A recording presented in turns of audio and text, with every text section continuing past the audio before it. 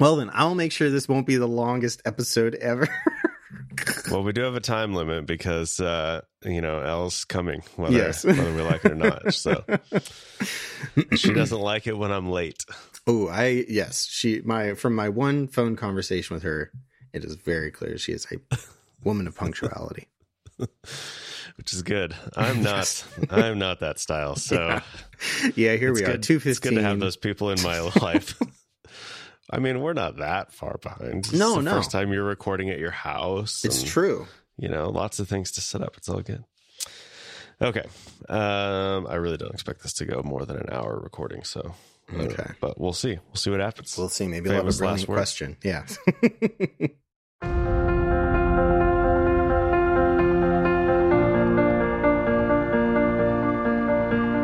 This is the Bama Podcast with Marty Solomon. I'm his co-host, Brett Billings. Today, I am joined by Josh Bossé to examine Esther's plan for getting into the king's throne room and what she is actually trying to accomplish once she's there.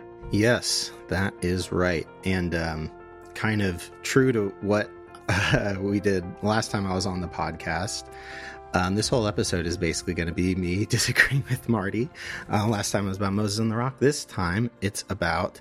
it's actually not a huge issue with what Marty said back in the Esther episode. It was when Marty was talking about how, God doesn't really show up a ton in Esther or at all in Esther. And Marty pointed to the king's sleepless night where he, can't sleep and asked to read the national records and reacquaints himself with what Mordecai did, this huge turning point in the story, and says, hey, maybe that was God that woke him up and, made him pick that book and, whatever else.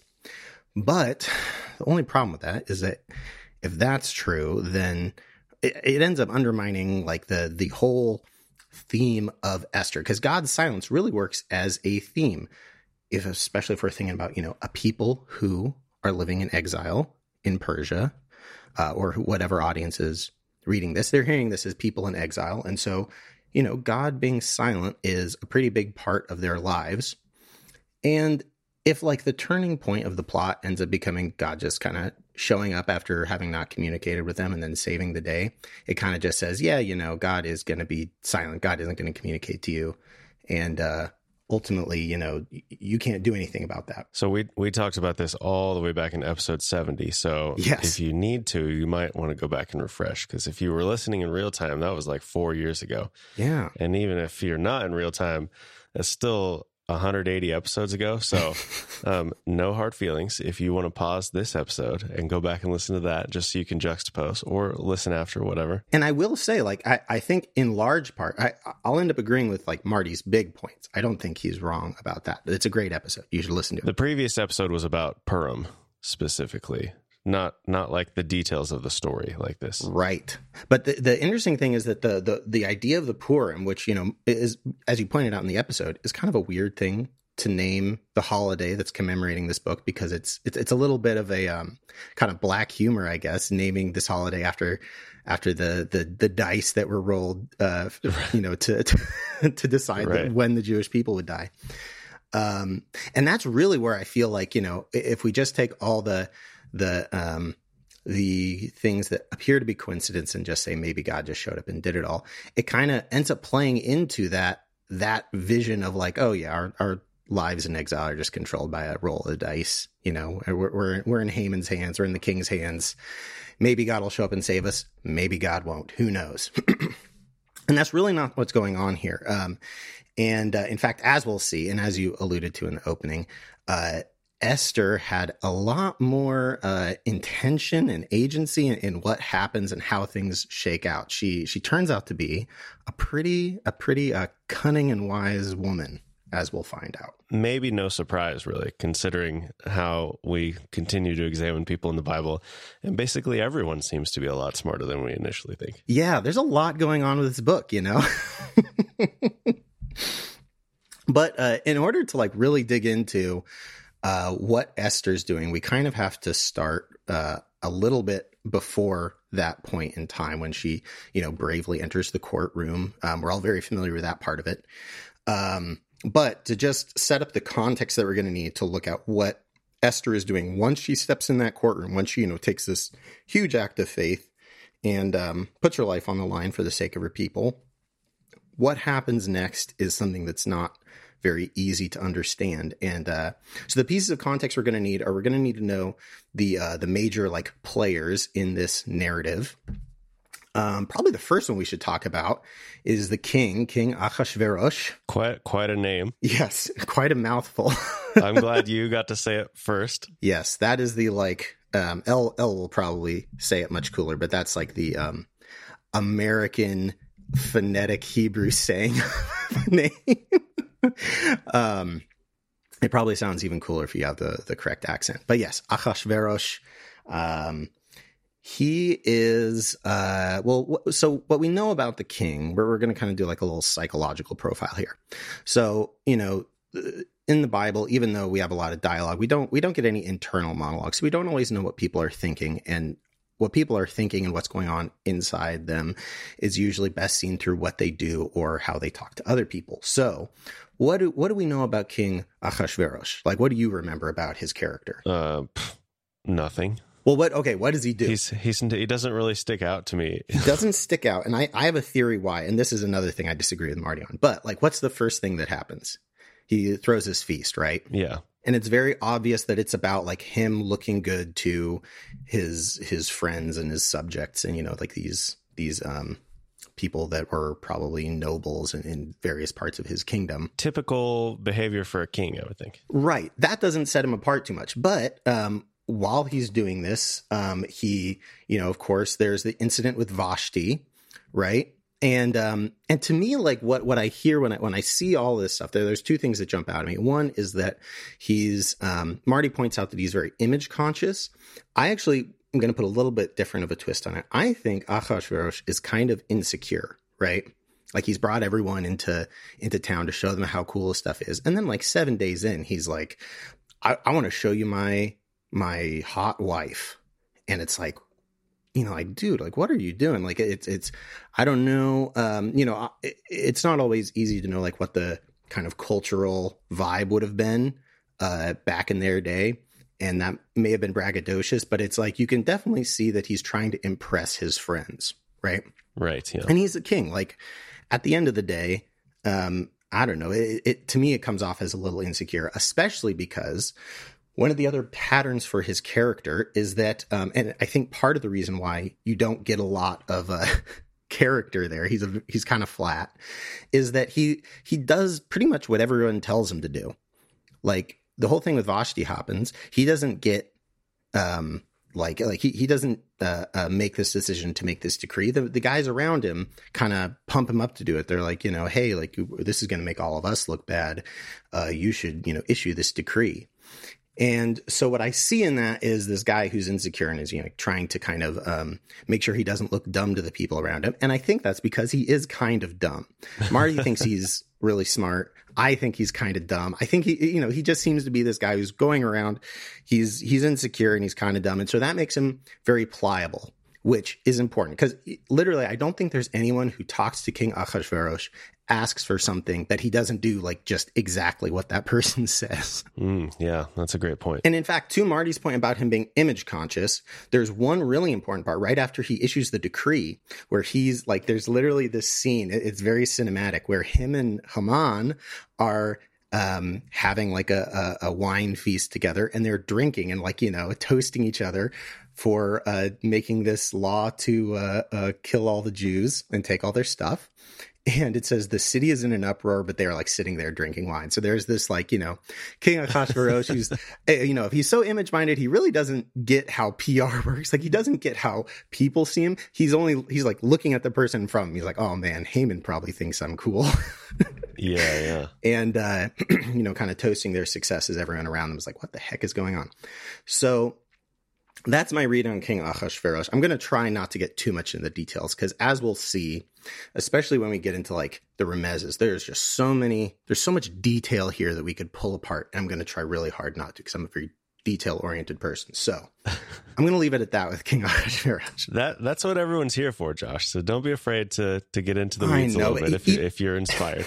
Even if after I was, even just as I was going over like my notes on this teaching, one of the big things, Marty mentions this in the original episode, but one of the big themes for this book is Joseph. Like once you start thinking about the Joseph story and this story, things just pop out all over the place, from the hidden identity to, you know, being second under the king to like, and it's not just one person. Haman is very much like Joseph. Mordecai is very much like Joseph. Also, Esther has moments where she's very much like Joseph. So if we chase down every single one of those, we would be like looking at multiple chiasms layered on top of each other. It's insane. So we're not going down that path. I would love to, but it would take like, 8 podcasts. So we're going to go through these kind of quickly. So that's King Ahasuerus. That's kind of in the background here. As we talked, or as Marty talked about, and you talked about in the original episode, we're talking about a book that's speaking from like, this place of like kind of political scheming. So the king is an important part of that.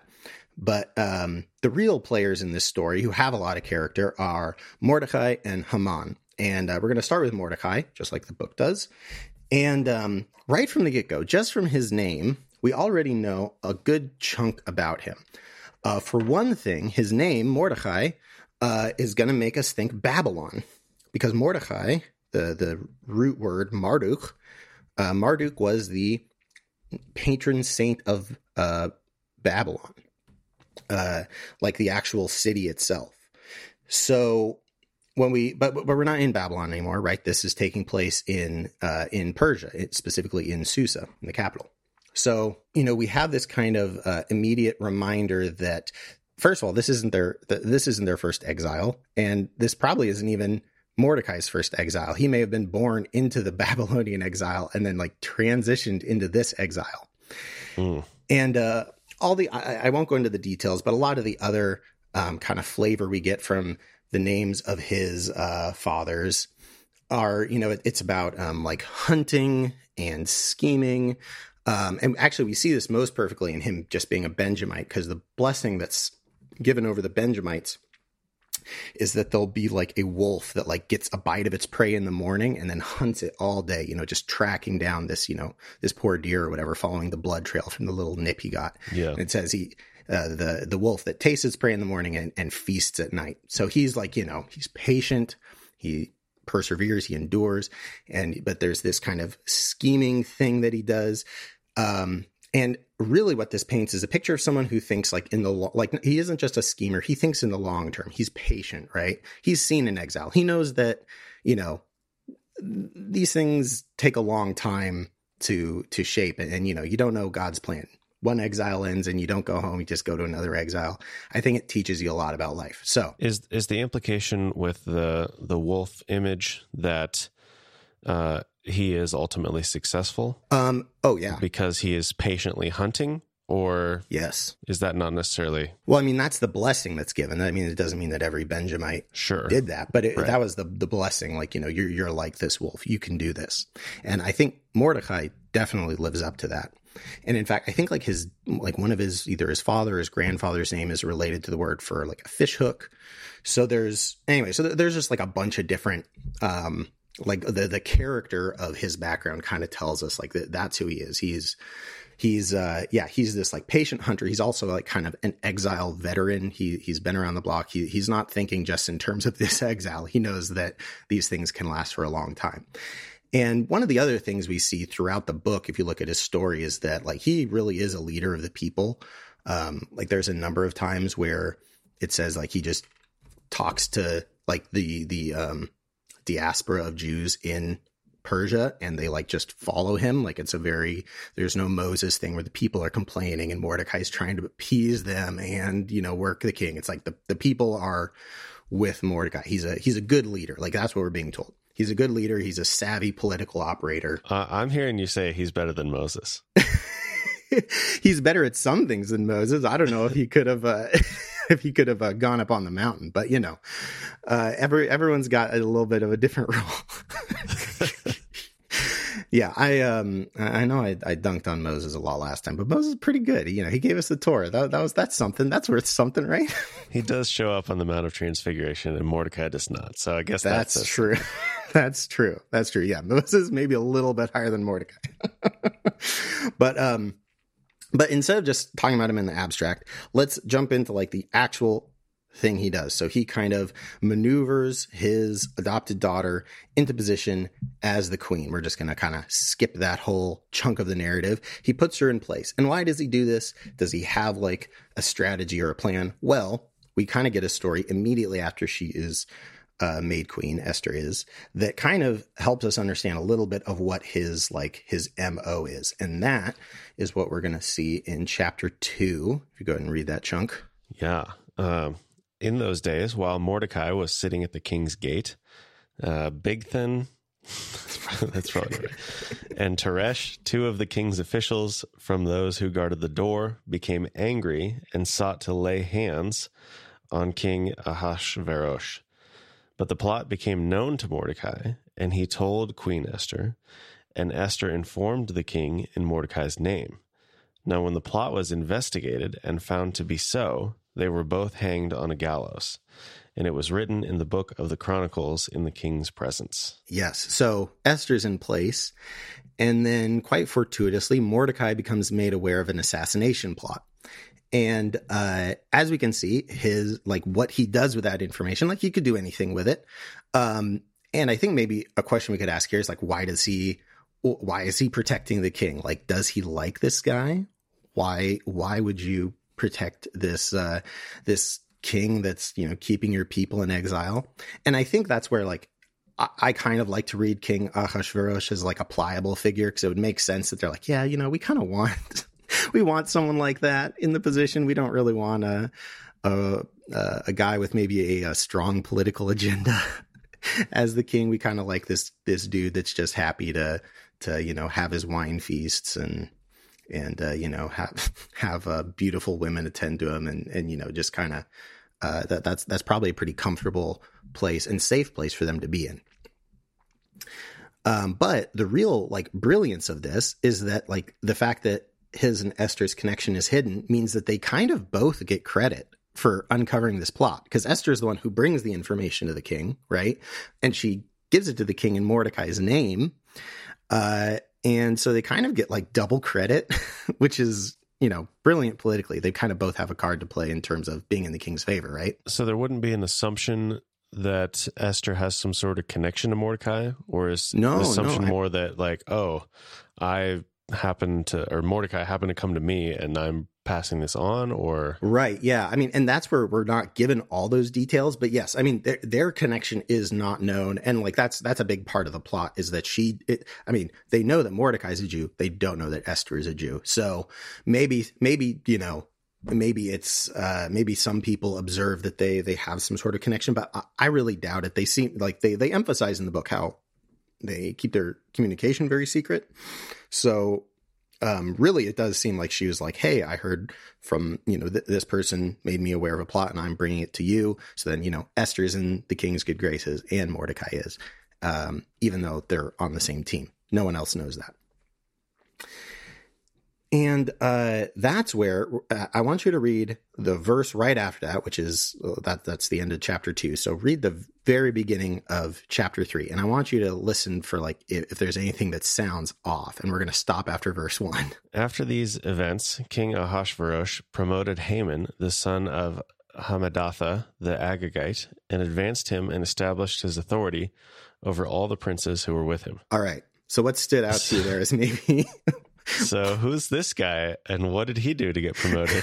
Right, exactly. We have a story and they say, oh, look, Mordecai and Esther did this great thing. They scored a touchdown. They have a nice, big, juicy political card in their hand that they can play. It's like officially recognized. And then, therefore, the king promotes Haman. Who's this guy? He really does kind of interrupt the story. And we are left to question where he comes from. And this is something I'll get into in a minute, but his name his name is Haman, which is usually translated as like glorious.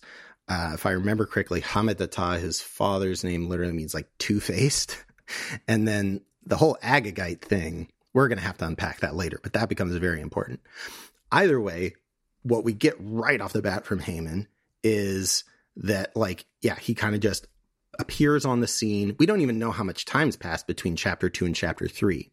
I do think the way I read it is that there is a significant amount of time, but the way you read it, I think it is supposed to kind of surprise you that it's Haman being advanced rather than Mordecai. Yeah, this is the very first mention of his name in the book of Esther. Mm-hmm. Yeah, 3 chapters in, and here he is. It's Haman.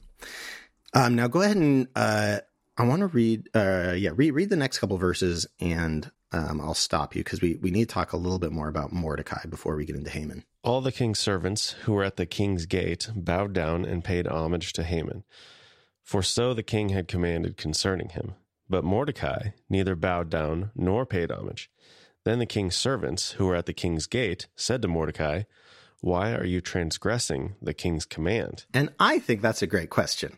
Why is he transgressing the king's command? That doesn't make what happened to the savvy political operator? Yeah, that's not going to score him a lot of points. Yeah. So what the heck is Mordecai thinking? Now there's we could get a lot into the rabbinic conversation. One of the big rabbinic theories is that Haman would like wear an idol around his neck, and so Mordecai wouldn't bow down to him because, you know, he would be bowing down to an idol at the same time. And I kind of don't buy that because, I mean, I don't know. It could be true, but it's like his name's Mordecai. He's literally named after a foreign god. Like, I don't know. He doesn't, I mean, he entered his daughter into a sex contest like they talked about last time. Like, you know, this is where he draws the line. Yeah. Not where you would expect him to make a stand. Yeah, exactly. So we're going to hang on to this and try and we'll have to understand Haman more to understand why. But I think we need to recognize here that Mordecai, once Haman shows up, Mordecai starts acting really weird. Like he's taking this big L, doing something very unpopular. For what reason? What's he benefiting from this too? It's like he's standing on his principles now for no conceivable benefit that's obvious in the text. And yeah, why would he be doing that? Well, okay, let's keep reading. I mean, if there is a chunk of time that has passed since then, I could see him being like, okay, I'm the one who, you know, stuck my neck out, went to the queen, made sure you didn't get killed. And what did I get for that? Nothing. And so he's bitter and he's like, oh, well, whatever. I'm not going to bow down to you. Like, who cares? Like, apparently I can't get anywhere in this kingdom. So what do I have to lose? You know, I might as well die. Wow. Yeah. So there a lot of, I mean, some of what you obviously all that's conjecture, but to speak to one part of it, I think what you said there, like if there is a gap, like maybe he's thinking like he has the clout to just kind of ignore this young upstart Haman. He doesn't have to pay attention to him. He's got his bona fides. That's kind of the vibe I get. Sure. Yeah. And I think there's another layer down, but we got to keep reading. So why don't you keep reading that little chunk? Now it was when they had spoken daily to him, and he would not listen to them, that they told Haman to see whether Mordecai's reason would stand. For he had told them that he was a Jew. When Haman saw that Mordecai neither bowed down nor paid homage to him, Haman was filled with rage. But he disdained to lay hands on Mordecai alone, for they had told him who the people of Mordecai were. Therefore Haman sought to destroy all the Jews, the people of Mordecai, who were throughout the whole kingdom of Ahasuerus. There's a couple interesting things here. So first of all, Haman didn't even notice at first. Like they have to tell him that Mordecai's blowing him off, which to me says that, like, you know, Mordecai scored some points, but he's probably not like foremost in the court. Like, again, we have to remember this is Persia, right? Like this is a massive empire. He represents one probably relatively small people group. So he's in the king's good graces, but I don't think he's like, you know, he's not the big guy in the courtroom. Like they said here, Haman doesn't get mad until after the other courtiers tell him. And, but without, you know, kind of moving on to the Haman side of this, what do we learn about Haman, this guy whose star is on the rise for sure? What does this little passage tell you about his character? Well, he seems a little insecure about it. Yeah, a little in terms of him freaking out. Yeah, him. You're not going to bow down to me? I'm going to destroy your entire people group. Yes, exactly. And we kind of see that ambition there too, where it's like he isn't. He doesn't have his sights set on just like, I'm going to respond to this and deal with this problem. It's like, I'm going to do it in the most like in the wildest way. You can kind of just see this unbridled ambition. And at the same time, like you said, this complete like insecure emotionality that he just like instantly breaks out in rage and is like, all right, I'm going to do an entire genocide. Yeah. Not a proportional response, not a man of wisdom or, anything like that. Somehow this guy is rocketed to the top, and we're going to see how I'll just describe it in a second. But the other thing I want to point out here is just how short term his thinking is, right? We talked about how Mordecai kind of has this long term, like he's kind of trying to build a political structure so that he can protect his people and kind of manage their time in exile as best he can lead them through it. And Haman, we just see it's like he's rocketed to the top. He has some sort of capacity for being good at this stuff, but it's certainly not that certainly doesn't come from a place of him being a subtle person. The other thing that's really interesting here, because I mean, Mordecai kind of messes up here, right? He, like you said, maybe he thinks he has a card to play. He thinks he's safe with the king, so he can, just kind of blow this guy off. But it's very much a mistake, because not only does it irk Haman and bring on this, rageful response, but in addition, the reason he gives to explain it also communicates who his people group are. He says, I can't bow down to this because I'm a Jew, which ends up being why Haman, because he has that information, the text underlines, like, because he knew who his people were, he was able to be like, all right, we're just going to kill all of them because that pisses me off. So like Mordecai really does make a misstep here. Like it really just seems like he overplays his hand. But why? Like, I mean, I think we could draw a parallel between like Haman versus the existing king, where it's like, yeah, I would rather have King Ahasuerus be king over me than King Haman. That sounds insane, Yeah, the kingdom would fall apart instantly. I think. Yes, exactly. And it would be like, you don't want to be anywhere near the courtroom because, you cough the wrong way and it's like your entire family is just going to be catapulted into the ocean or something awful. The other thing that's really interesting, and here's my theory about what Mordecai's thought is, because I don't think he was just like, I get no respect around here. I should be able to ignore this guy. I think he actually doesn't believe that the commandment is real, because when it says, when it tells us what the, it tells us that if we go back all the way to verse 1, we were told that Haman is promoted, that he's advanced, his authority established over everyone, again, a very Joseph thing. He's kind of put right under the king. And it says that the king had commanded everyone bow down. But the way it's worded in the Hebrew, it says everyone had to bow down and pay homage to Haman, for so the king had commanded. And then it uses the Hebrew word lo, which is a preposition, which could mean about or like for, or it's usually translated concerning him. So that's what the king commanded about Haman. But you could also read it as that's what the king commanded to Haman. So there's a possibility that you read this where basically Haman's like, in with the king, they're buddy, and Haman comes out and says, hey, guess what, everybody? The king commanded that you all have to bow to me. The king commanded that to me, and I'm telling it to you now. And if you're, Mordecai, maybe you hear that and you think, there's no way. There's no way the king actually said that. Oh, the king just happened to tell you that we're all supposed to bow to you. Like, sure, buddy. Okay. I'm blowing you off. And especially when we see how like destructive Haman is, like I doubt that he was able to hide what kind of a person he was in that respect. So maybe Mordecai saw and said, this guy is dangerous. But he's a flash in the pan. His star's rising quick. He's going to be out of here. I'm just going to call his bluff and say, the king didn't say that to you. I'm not going to bow down. Besides, I don't have to because I'm a Jew. And, and I'm in the good graces of the king. So what's this guy going to do to me? And we learned very quickly what Haman is going to do to him.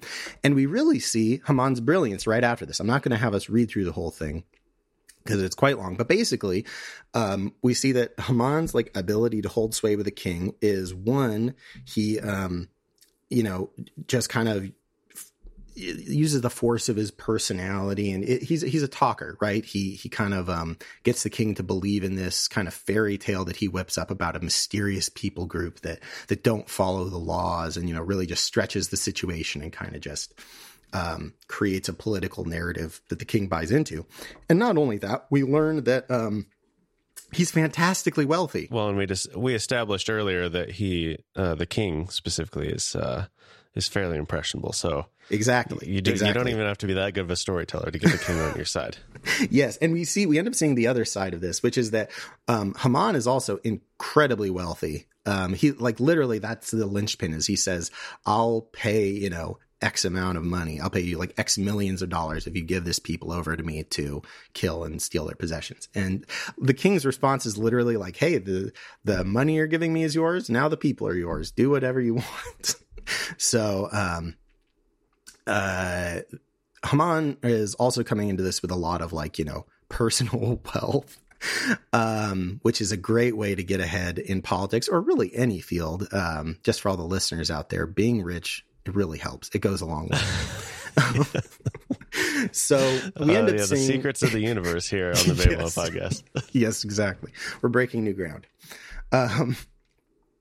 But what's really interesting about Haman's revenge plot, this ends up kind of showing us, one, how dangerous Haman is, where it's just like he has seemingly unlimited resources, and he also has the king wrapped around his finger, which is a big problem, right? Especially when we see what kind of person he is, what Mordecai learns about what he's willing to do and what his rage looks like. I think you can really see, one, why Mordecai didn't really care to be in this guy's good graces from the beginning. But it also shows us how dangerous of a threat he is. And especially as things go on, one of the things you notice about Haman is he really wants to be king. He really wants to be king. I mean, obviously there's the classic scene where the king's like, "What should we do for the person the king wants to honor?" And he's literally like, "I want to wear the king's hat. I want to wear the king's clothes. I want to wear the king's underwear. And I want to," and he even has, of course, the famous Freudian slip where he kind of almost says directly that he wants to have sex with the king's queen. So there's he definitely sees himself in the king's position. He could see himself on that throne. And so I think that's where we have to understand that Haman's ambition here shouldn't be seen as this just kind of inert thing. There's a real possibility that, maybe he wants to take this thing over himself, especially if he has that kind of wealth. Who knows? Maybe he's attached to some old royal line. And in fact, he is. Why don't we go ahead and read 1 Samuel 15? And this will also give us a little context as to why there's a conflict between Mordecai and Haman that just kind of happens automatically, kind of without them seeming to have any history. Let's read this passage in 1 Samuel and hear a little bit more about that history. Then Saul attacked the Amalekites all the way from Havilah to Shur, near the eastern border of Egypt. He took Agag, the king of the Amalekites, alive, and all his people he totally destroyed with the sword. But Saul and the army spared Agag and the best of the sheep and cattle, the fat calves and lambs, everything that was good. These they were unwilling to destroy completely, but everything that was despised and weak they totally destroyed. Very interesting. So if we'll remember, Saul is a Benjamite, and Mordecai is a Benjamite, and what was Haman again? Haman, son of Hammedatha, and Agagite. An Agagite. And this is the only other place in the text where we really see anyone named Agag. So, and isn't this ironic too, that because Saul conquered this guy and didn't destroy him like he was supposed to, and this is kind of the final mistake Saul makes. After this, Samuel literally just never talks to him again. And he keeps all the nice stuff, and literally he follows God's command until he's like, "Oh wait, this is nice. I want to keep this." And in fact, he keeps this king named Agag alive, who is the king of the Amalekites, who, if we'll remember, are the people that God said we need to blot them out because their whole thing is that they, when Israel was in the desert, they came and attacked the weakest and among them, and, you know, the stragglers, the old people, the children at the back of the line. So this is not a good person. I really love Samuel's sass. This is a total aside, but I love Samuel's sass because Saul comes back to him, and Samuel shows up, and Saul says, "The Lord bless you. I have carried out the Lord's instructions." And Samuel says, "What then is this bleating of sheep in my ears? What is this lowing of cattle that I hear?" Yes, exactly. Saul's like just got like money coming out of his pockets. He's like, "Oh yeah, I totally got rid of all that stuff for God." Yeah. And the crazy thing to me too is that he keeps the king alive. He kills all the people, but he keeps the king alive. It's like almost in this we see kind of a reflection of Haman's ambition, where it's like Saul wants to make friends with other kings, rather than put this guy to death as God told him to. And maybe like, if I have the reputation of sparing the kings, if someone ever conquers me, they'll spare me. Right, like exactly. Like a self-protection insurance plan. Exactly. He's like, I don't want the other kings to think I'm like not a nice guy. I want we really see what Saul's priorities are here. And it's like perfectly reflected here. Like in Haman, we have someone who is super ambitious. And really, you know, we know that if Haman did descend from King Agag, and then hence is called an Agagite, literally it's like Haman wouldn't have existed if Saul had done his job. And Mordecai being a Benjamite, like you're already, like if you're an original audience, you hear these two names and this conflict is inevitable. Like, of course, Mordecai is going to have to beef it out with Haman. And therefore it's like, you don't even really need an explanation for why you don't bow to him, because it's like, you know, it's on site. You gotta take care of this problem. This is like I said, an inevitable conflict. The other interesting thing about this part is, if you'll notice, and again, this speaks to why we can't get into all the details. One of the interesting things when Haman is, you know, figuring out his plot, when he's tossing the Purim, the lots, and they fall on a specific day, and very luckily, the day that they fall on is like almost a year from when he throws the dice, which, I mean, maybe that's God stepping into the story, but either way, the day he brings it to the king and says, like, this is the day I want to do it, you know, at the end of this year, is literally the day before Passover.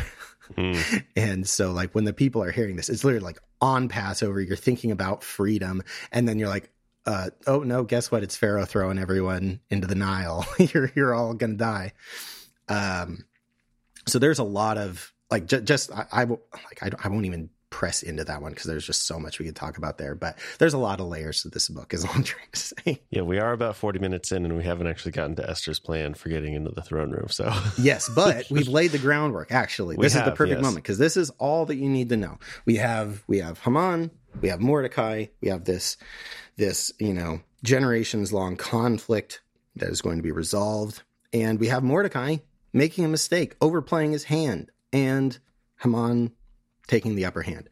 So, again, we're going to skip over a bunch of text, the conversation between Esther and Mordecai, and there's so much in there that we could talk about, and about, like, especially about how Mordecai, like I talked earlier about how, like, his leadership of the people, like we could spend a while looking at how that happens and the difference between him and Esther. But I'm going to skip all the way to what, like, Esther in the courtroom, she already did the thing, you know, for such a time as this.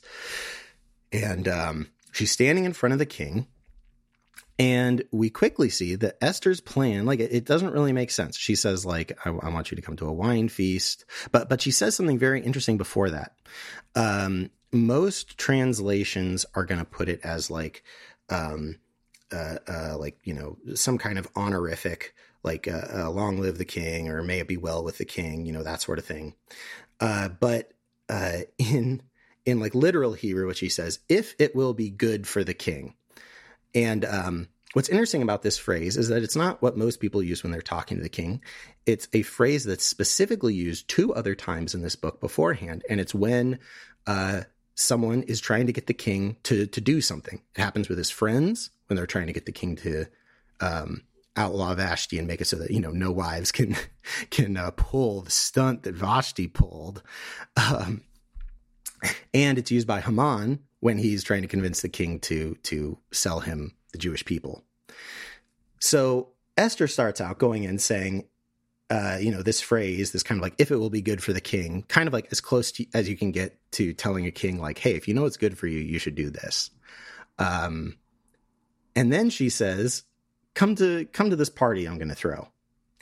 So we hear that and we go like, wait, what? That's the plan? Get him to a feast? Why? What does that do?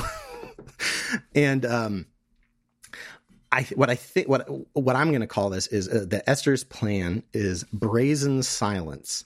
I mean, it's obviously very brazen that she even dared to enter the king's chamber. But it's really her silence here that is the entire plan. And I know that sounds kind of crazy, but if you're the king and Esther comes to you, and she's not even supposed to come to you. She like comes when she's not supposed to. And she has something to tell you.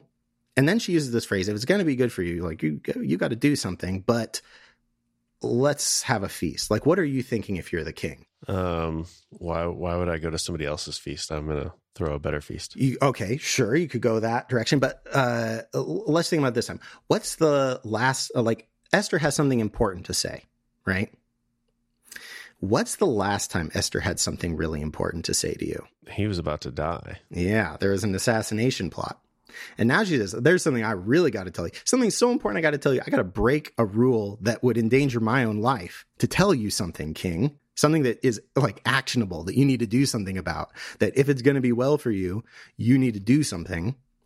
And then she doesn't tell him what it is. She says, I got to talk to you about it in private. So if I'm the king, my first thought is like, wait, she can't tell me in public. She can't even just tell me like in my own court. So is another assassination plot? Is it someone in the court? What's going on? Why can't she tell me? Yeah. And if you'll notice, the king, his whole attitude after she tells him that is he uses words like immediately and hate, like it's all speed. He's like, okay, well, let's go have this feast right now. I want to hear what happens. On the other hand, if you're Haman and you hear there's a private wine feast with the king, Esther, and you get invited, like, what are you thinking if you're Haman? What are you feeling? Probably that, well, I don't know. I feel like it could go a couple different ways. It could be good or bad. I'm not sure. Either he's thinking like, oh, this is like I'm getting a private audience with the king and I'm special, or they're about to tell me something and I'm about to be removed of everything that I have. Well, see, here's the thing. So, and this is where I like the I'm special line, because if we think about what's happening to Haman, it's been all wins, right?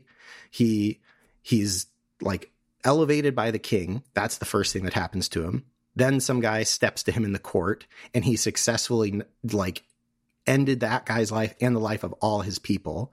Like, you're on a string of wins, and then you get invited to like a VIP wine feast. You're probably like top of the world. And literally he goes home and he's like in a celebratory mood. He's like, nothing bad can happen to me. I'm the best. I'm the GOAT. Let's, let's make a fancy gallows to hang Mordecai on. So he is, if anything, way overconfident. So just by not saying anything and presenting this feast, Esther has fed into Haman's ambition and fed into the king's insecurity and fear.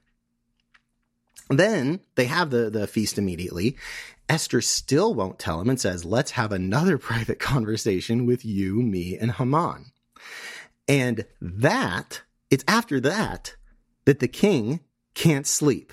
I wonder why he can't sleep. I wonder why you can't sleep if you're worried that, like, not just like there's a plot at least as bad as an assassination plot. Esther can't tell you in front of the court. Esther can't even tell you what it is in front of your second in command. Like, what do you do with that as the king? Yeah. And so what does the king do? He says, hey, bring me the records of the last time I was assassinated, or someone tried to assassinate me, rather. That's what, like, he didn't just accidentally stumble upon this story. He's like, okay, wait, I got to do my homework. Who's tried to assassinate me recently? Who could have it out for me? That's why he goes to this story. Like, none of it's an accident. That is the result of Esther messing with the king. getting in his head. So the real thing that I think Esther is doing is the key is that she invites Haman as well. And this is what makes it like so beautifully simple, because Haman thinks he's being included because he's special. And what Esther is actually telling the king is like, you know, she can't just come out and say Haman's a bad guy. She can't directly accuse him because like what, even if she shows the king evidence that Haman's a bad guy, or that Haman's ambitious and actually wants to be the king, or even if she just like goes to like, even if she follows Mordecai's advice and just goes to the king and says, hey, like, please don't kill me and my people. You know, if she just starts there, then it's like the king has to pick sides and all this stuff. And rather than face that confrontation head on, she just goes and says like, hey, maybe there's someone you can't trust in your courtroom.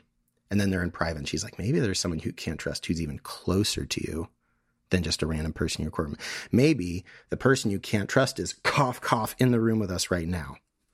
Right. Like, that's the thing. Like, why else invite Haman to both feasts and not say anything? Like, she's basically just putting the pieces there for the king. Like, hey, I'm here to tell you about another assassination attempt, and I can't really tell you the details because he's right there. And yeah, you know, like, she's basically like not subtle, but also just like smart, right? A smart teacher in that she's leading her student to his own discovery rather than setting it in front of him, because he might reject it that way. Exactly. And that's why she can't even tell him what it is, because like, as we end up seeing, he ends up like kind of thinking that Haman was like trying to rape Esther or whatever.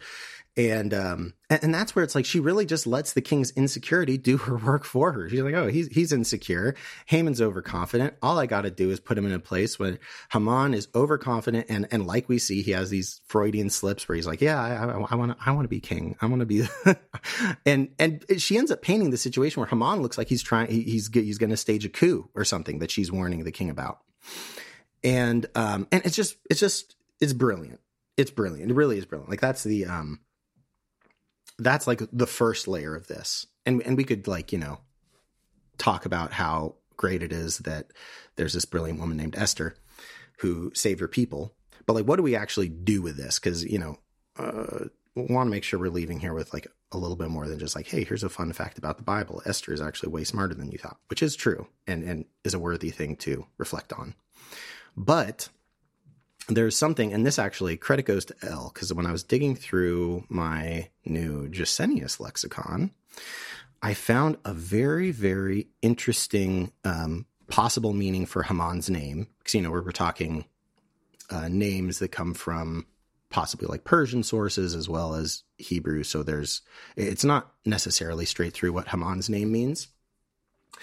And one of the ideas that Gesenius toys with is Haman's name could also mean to be alone.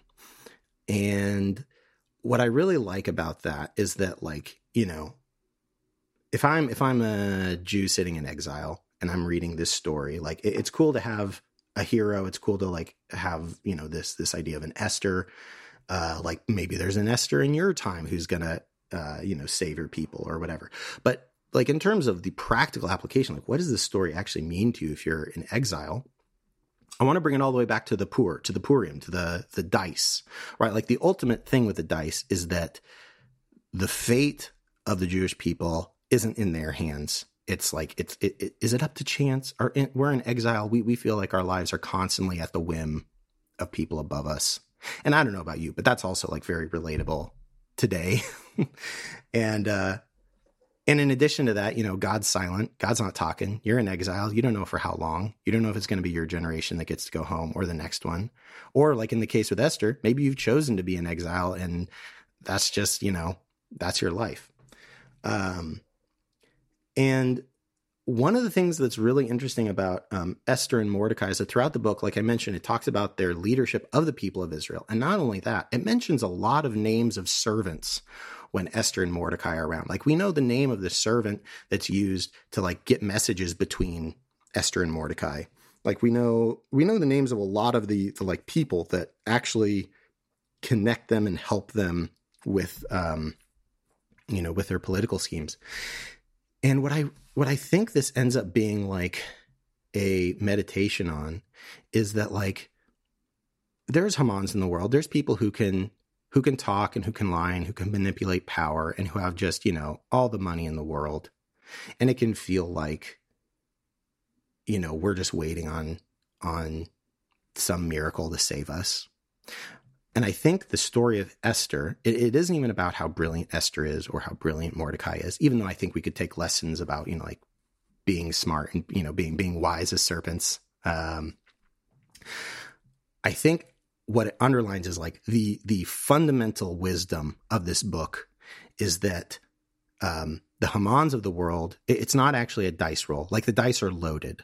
The dice, it's not that we have, full control over all our lives. And if we just like, focused enough, we could manifest that. There's definitely a level at which we don't have complete control of our lives. And sometimes it is a dice roll. But the dice are loaded such that the Hamans are going to lose eventually. Because at the end of the day, Haman's alone. Like, even if we look at like the plan he had, where basically a bunch of people were going to go kill all the Jews because they could take their stuff. Like those are all people showing up, not because they particularly hate the Jews. Maybe they do. But he gives them like a big money incentive. They're not there because they love Haman. They don't have Haman's back. They certainly don't have Haman's back when he's on his own gallows. It's just him against the world. Him and all his money and skill and power. And at the end of the day, what really makes Esther and Mordecai's plan work, I mean, we could even look at like how this whole time that Esther is with the king, the whole nation or the whole people of Israel, the Jews throughout the land are like praying and fasting for her. But like they have a community. Like ultimately, like, you can't force yourself to be an Esther to be like able to do this brilliant thing. But like the most fundamental piece of wisdom is community. Like not just, people that you hang out with, but people who you're like actually materially connected with that you are involved in each other's lives. You pour into each other. You're connected. That's what actually makes this work. There isn't just a dice roll determining everything, because when you have people around you, God's spirit finds a way to work its way into a situation, Yeah. And it's interesting, like Haman, he went home and, relayed the whole story to everyone there. And then he goes to the banquet by himself. Yes, he does. And then when the king decides, like, it's over for this guy, and like, oh, well, he's already got this gallows that he made for Mordecai at his home. Yes. Yep. So they go back there, and nobody comes out to defend him or anything. Oh, yeah, exactly. And, and there's like the depth of his aloneness is really profound at the end. And what's interesting? You could compare the response of his family after the first feast and the second feast. Because after the first feast, they're all like, they're bigging him up. They're like, oh, heck yeah, like you're the best, Haman. No one can beat you. And then after the second one, where he's like, oh, actually the king wanted to favor Mordecai. I think it was actually before the feast. It was like right before the second feast. I think they're literally like, oh, the king picked Mordecai over you. You're done. Like literally his like, I think his wife tells him to his face, like, oh, you're going to fall now. Like there is no loyalty even between him and his wife. It's insane. He is so alone. Yeah. And what's beautiful too is like, I'm not saying don't try and read God into this story. Although I will say from a narrative point of view, like if God was going to step in to a story with like a Joseph-y thing going on, like lots of Joseph motifs, and God was trying to communicate to the king at night, God would have sent him a dream. And I think like for our modern day where we really like, we don't live and operate like God doesn't speak to us. We don't have any new, gospels being written. We don't have any like new inspired works. We are living in an age where God is to some degree silent in that context. Not saying the Spirit doesn't do things, but it is a very different thing to like live in that context and to be looking and waiting for God to show up in a dream or whatever. Like that's, actually, let me back up because that's not what I want to say. Like God's silence is something that we've all experienced, and it's not easy, especially when we read stories where people get to hear from God really clearly and we see how much strength that gives them. And I think that what this book encourages us to do is that, like, if we're going to make it out of this thing and actually like materially make kingdom a reality, we have to start with community, and that is the strength. That is how God actually ends up speaking and changing situations from total destruction to total salvation. I love it. Salvation. In maybe the way, maybe not in the way that we typically think of it. Yes. It's good. All right. Well, should we close it down? We almost got an hour out of Esther. Yeah, I know. We could go for long. I've got a lot of other stuff we could talk about. You wanted to. Like, I was just to give everyone another little nugget, because I love this one so much. Like, Esther does everything like flipped. Like, even you can even look at everything she does as a reflection of Vashti, right? Because Vashti was told to come to the king and doesn't. Esther isn't told to go to the king, but does. And like, there's just so many little things like that where you can just you just poke this little book a little bit and you'll see how much wisdom Esther has, and how much wisdom the writers of this book had to be able to put together such a narrative. Oh my gosh, I'm like talking way more than I meant to. Yeah, this is a great book. You poke it a little bit and you'll just see all the great stuff in there. You should do that more. Well, so what the listeners should do is explore Esther a little bit, and then when they get stuck, they can join the Baymoss Slack and pop over to the Session 6 channel, and they can be like, Josh, here's what I found, but what in the world is this? Yes. And then you'll get to, share a little bit more. Yes. And the other thing all the listeners should do is go out and start building community. Start working together with other people around you to make kingdom real. That's the thing you got to do. And maybe that's on Baymoss Slack, or maybe it's in your life. Who knows? Yeah, hopefully. Maybe both.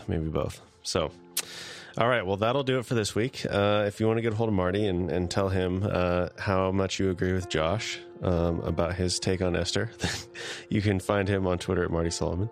I'm at BCB. Josh, you're not on Twitter, right? I'm not on Twitter. I've successfully... Slack is the way. Slack is the way. Or my new Baymont email, whose name was inspired by Brent himself. This is a Brent original. It's midrashjosh at gmail.com. So if you send me questions there, anything you want, I love answering questions. You can take up a lot of my time by asking me a juicy question. All right. Sounds good. Well, I will have links for episode 70 if you want to go back and listen to that, as well as a link to join the Baymoss Slack in the show notes. And you can find other details about the show at BaymontDiscipleship.com. So thanks for joining us on the Baymont Podcast. We'll talk to you again soon.